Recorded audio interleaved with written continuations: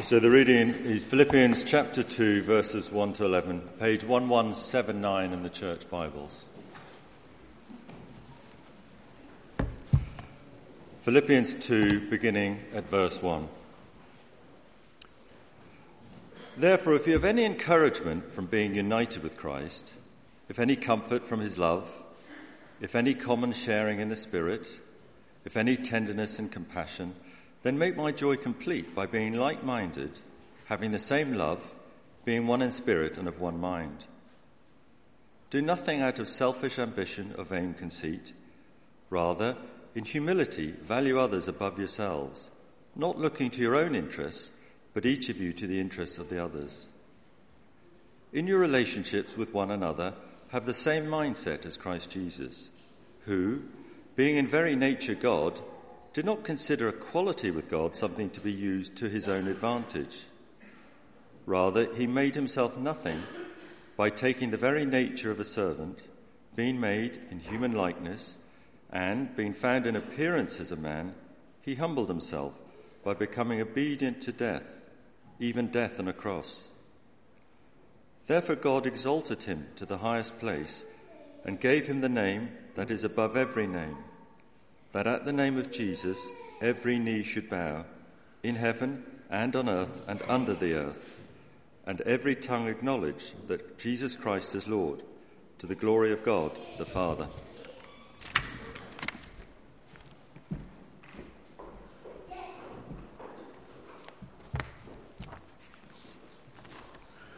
Good morning.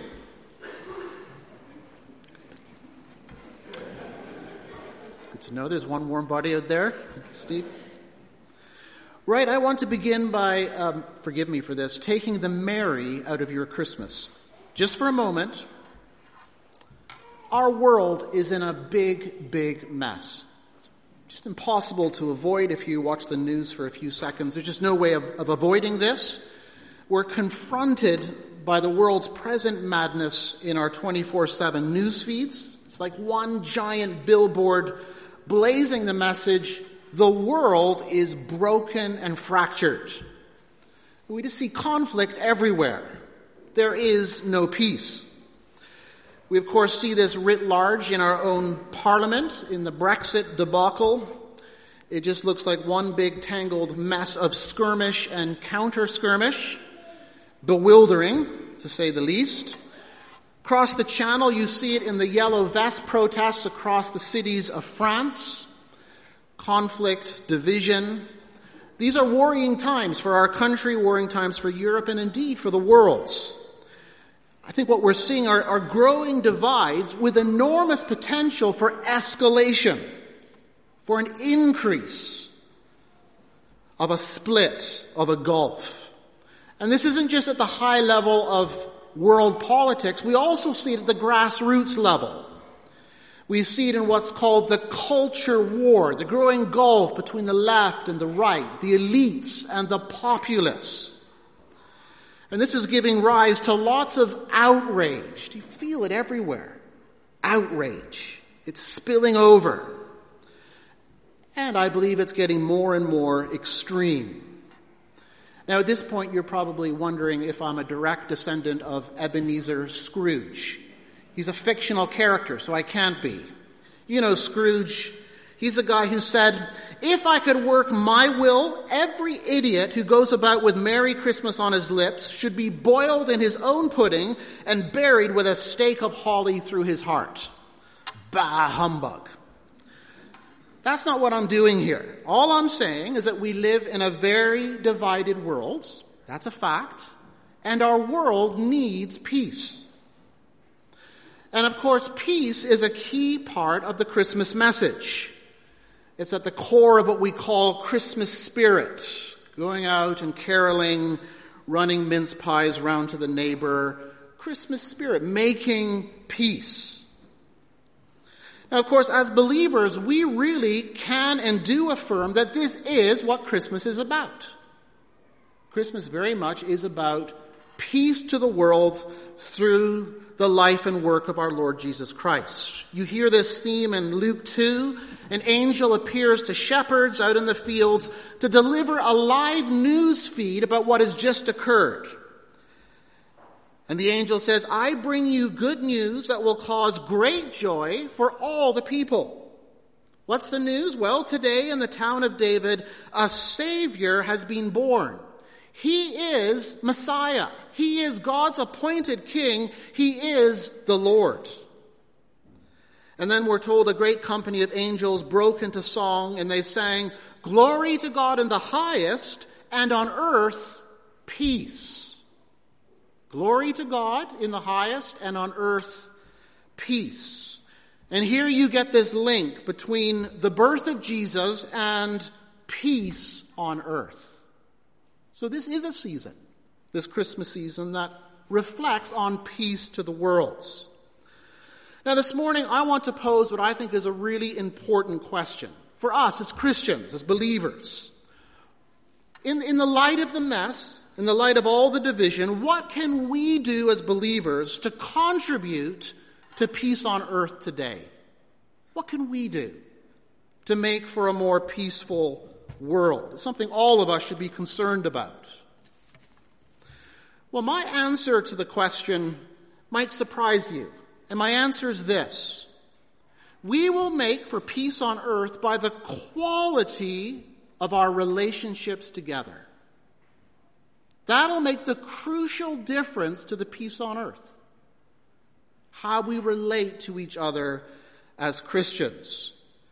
Now, when you saw the question, other answers may have come shooting into your head. Firstly, you might have thought, I hope you did, we have to get more active in sharing the gospel that brings peace. Paul calls it the gospel of peace. So surely getting that out there is going to make for the peace of the world, and to that we put our thumbs up. We need to share the gospel.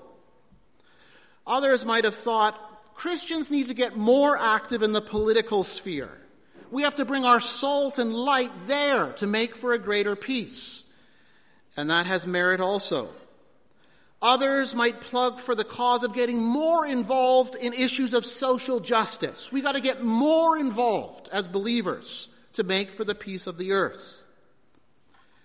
And these are all good things. But I believe our best contribution to the peace of the world is built on something deeper and more profound. And it's this. We, the Church of Jesus Christ, are to be the peace of the world. We're to be that peace. It's not about trying to make it. It's simply to be it in the life of our church together. And that's where Paul is taking us in this famous passage we've just heard read for us, Philippians 2. And the 5th verse highlights his subject matter. This is what he's on about. He says, in your relationships with one another. That's what this whole passage is about. It's about our relationships with each other as Christians. Now, clearly there's some kind of division in this church. So Paul is writing to bring them back to the place of peace, of union, of unity. Now, this text points to 3 things which will ensure the quality of our relationship that will make us be the peace of the world. And all of them are so important. So let's step through them. Firstly, to be the peace of the world, we have to live from the foundation of our essential unity. To be the peace of the world, we have to live from the foundation, the grounding of our essential unity. So Paul begins, if you have any encouragement from being united to Christ, in union with him, if any comfort from his love, being loved by Christ, if any common sharing in the Spirit, the life of the Spirit. That's where he starts. It raises the question, what really pulls us together as a church family? What do we really have in common at a deep level? So here I am at the front, and I look out over you, and I think, what does this group have in common? You know, that's quite hard to say at one level. Is it that we all line up on the Myers-Briggs test? constituting a perfect team? Well, I have to say, my guess is that we're pretty disparate in temperament and outlook, and we might not choose each other for friends. That's not what binds us in common, ultimately. Is it that we all come from the same social strata? I think not. That's not what binds us here. There's diversity here also.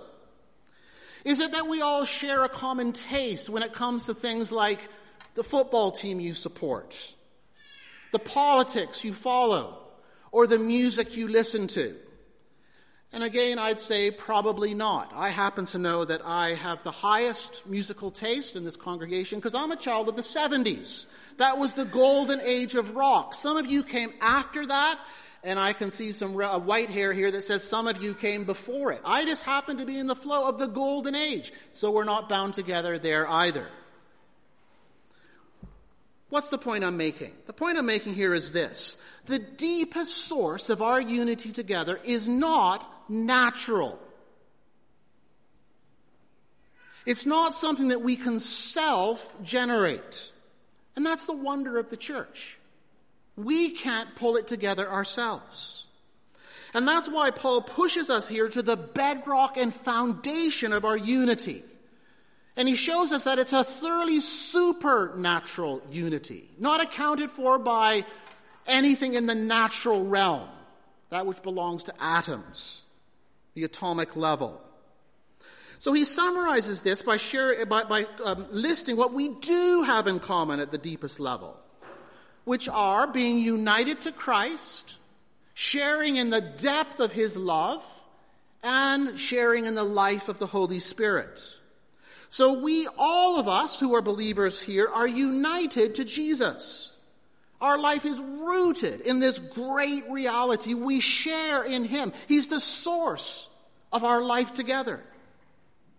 Then we, all of us here who are believers, also share this. We're loved by Jesus. He loves us more profoundly than we can ever know, and he has no favorites. We all share in the same love. He knows us individually, and we share in that. And then we, Paul says, all of us who are believers, share in the same life of the Holy Spirit. This is the divine life-activating power that unites us.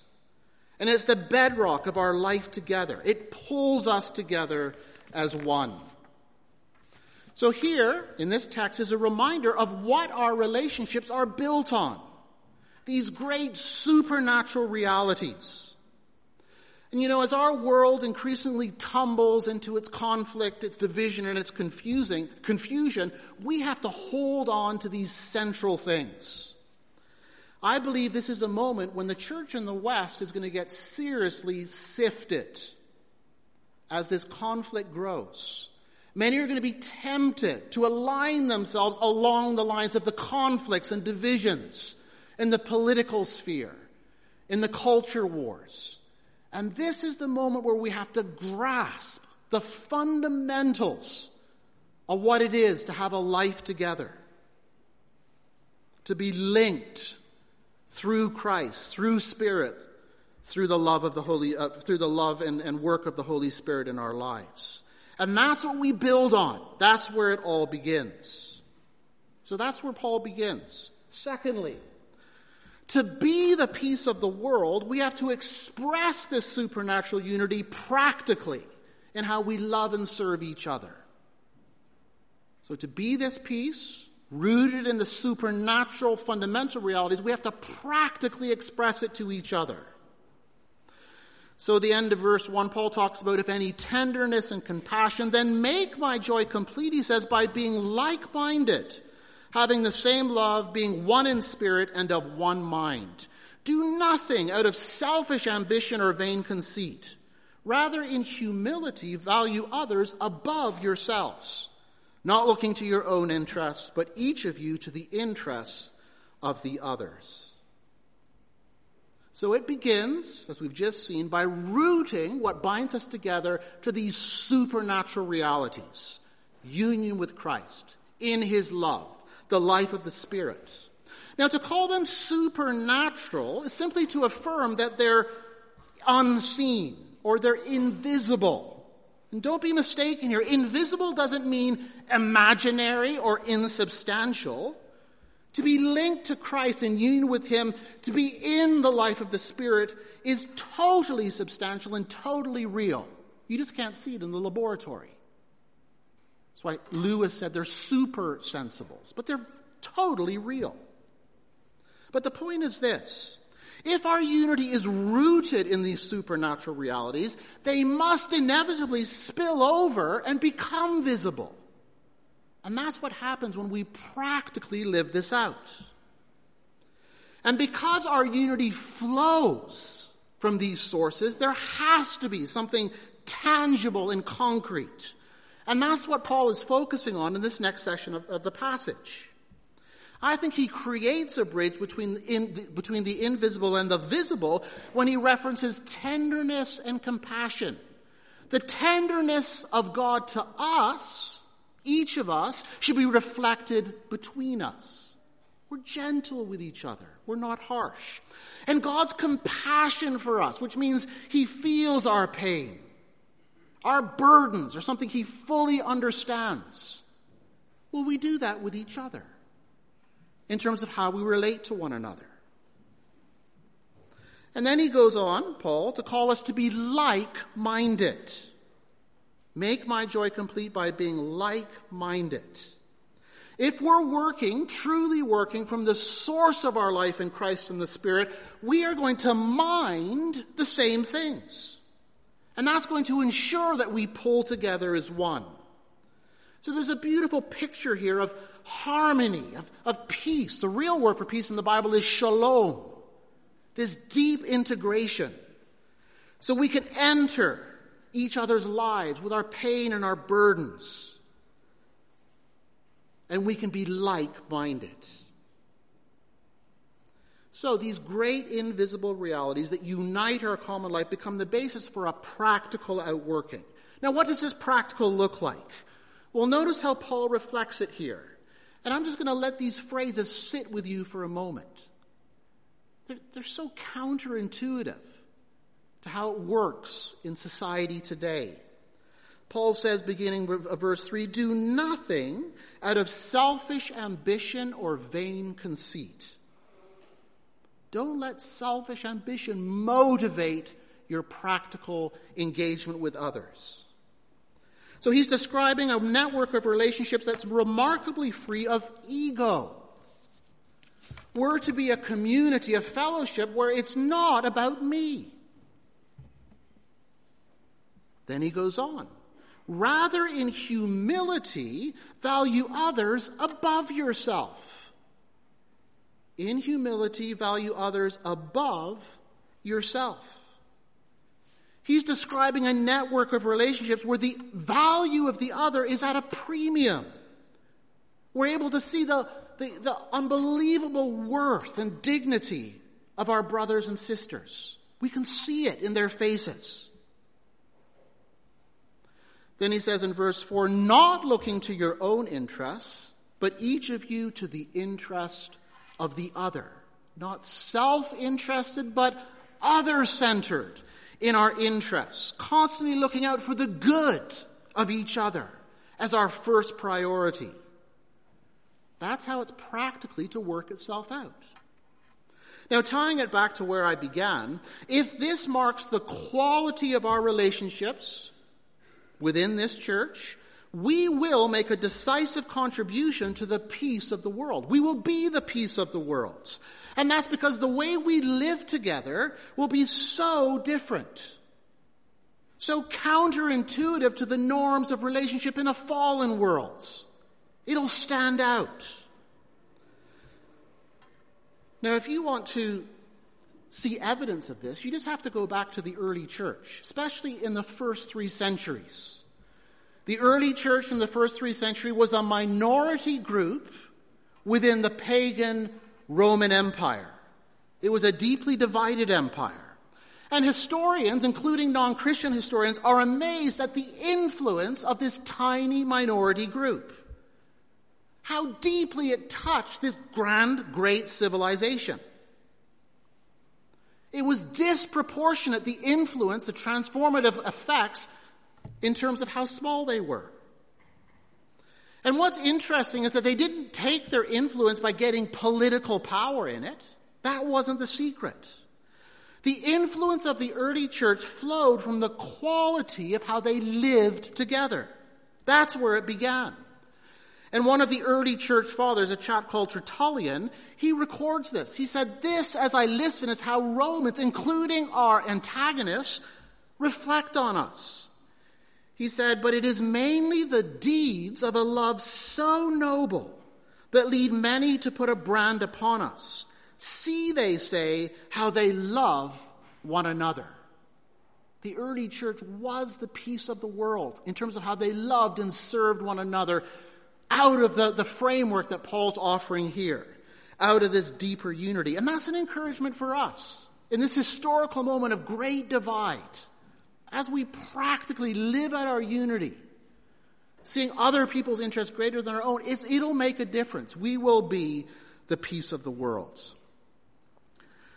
Now skipping to the third part of what Paul offers us in terms of how we can be the peace of the world. Thirdly, to be the peace of the world, we have to imitate Jesus. It's as simple as that at the end of the day.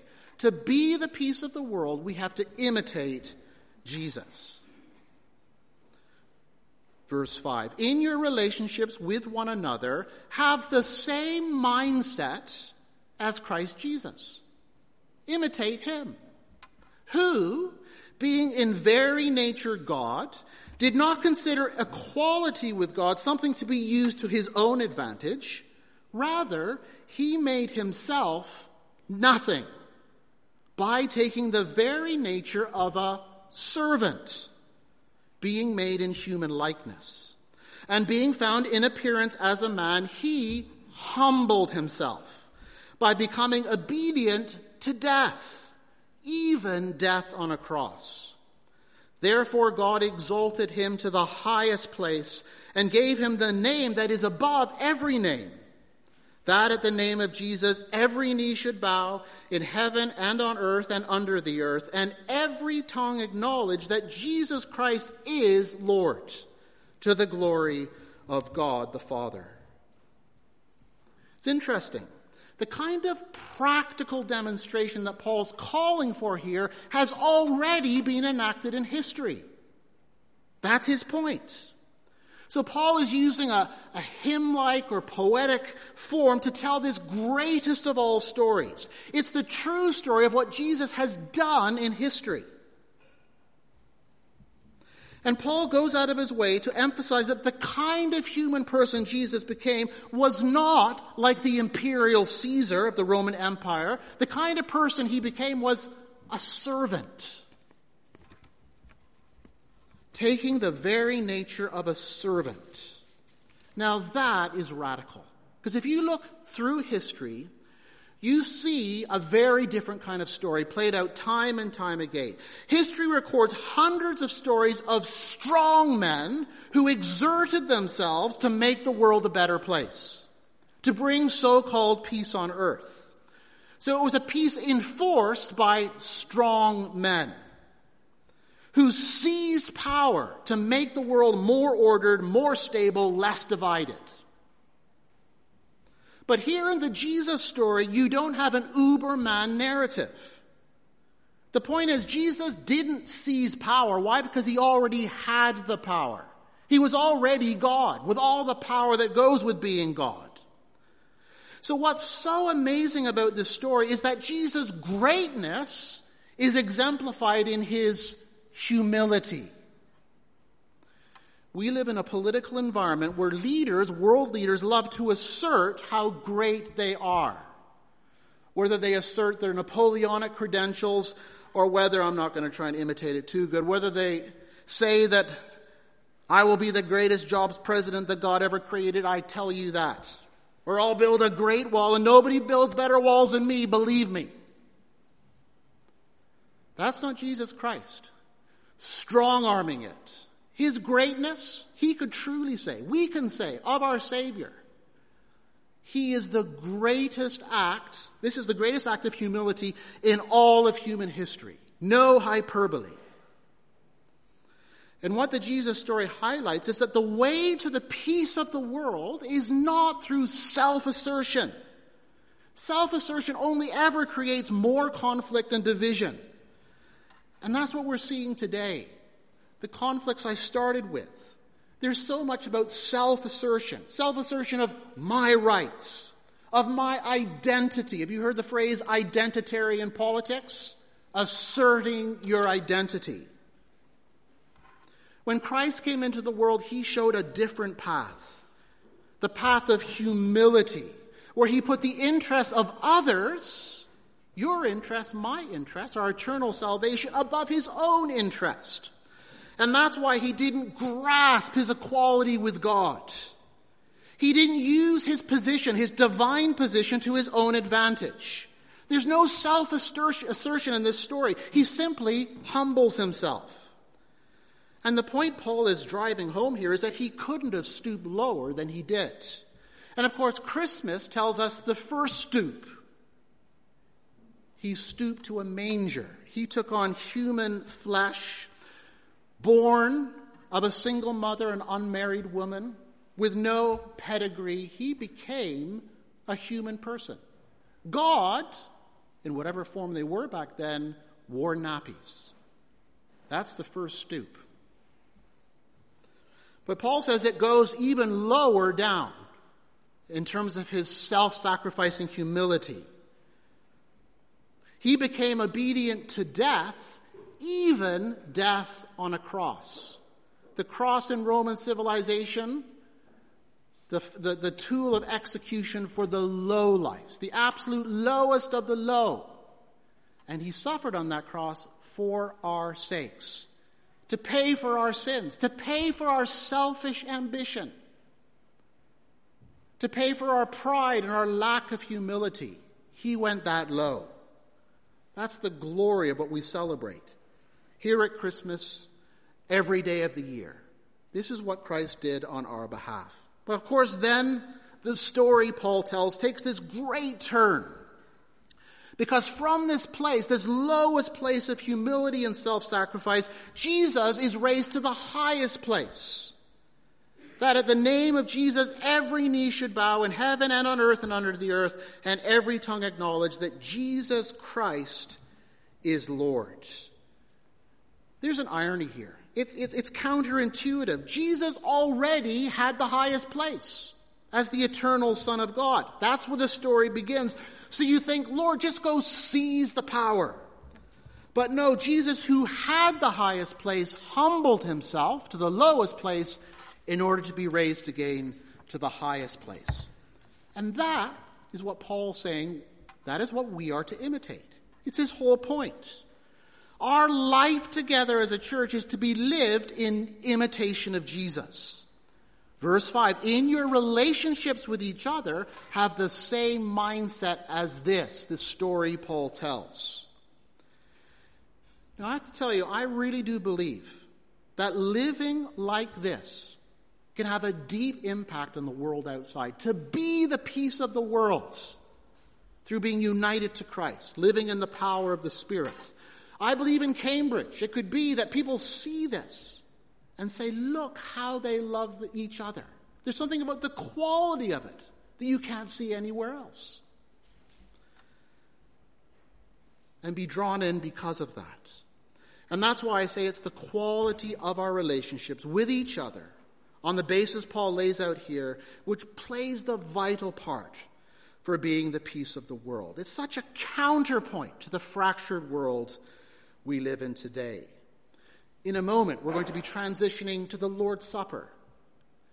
And there's nothing like the Lord's Supper to bring us all together to the central things that unite us. Sharing from the same life, the source of life, his body, his blood, the foundation of our relationships together. And our prayer together as we do that is that we would know this deeper unity and from that be able to live the practical self-service that Paul calls us to. Let me pray. We thank you, Lord Jesus, for this most remarkable of all stories, the true story of your coming into this world taking on human flesh and humbling yourself to the lowest of places by dying on the cross and taking our sins upon you. And we worship you as our Lord, the one who's raised to the highest place, and thank you that we reign with you from that place. And we ask that you would help us to love each other like this, and that the world around would be able to look at our love and say, see how they love each other. So we ask for that in the power of your Spirit. In Jesus' name, amen.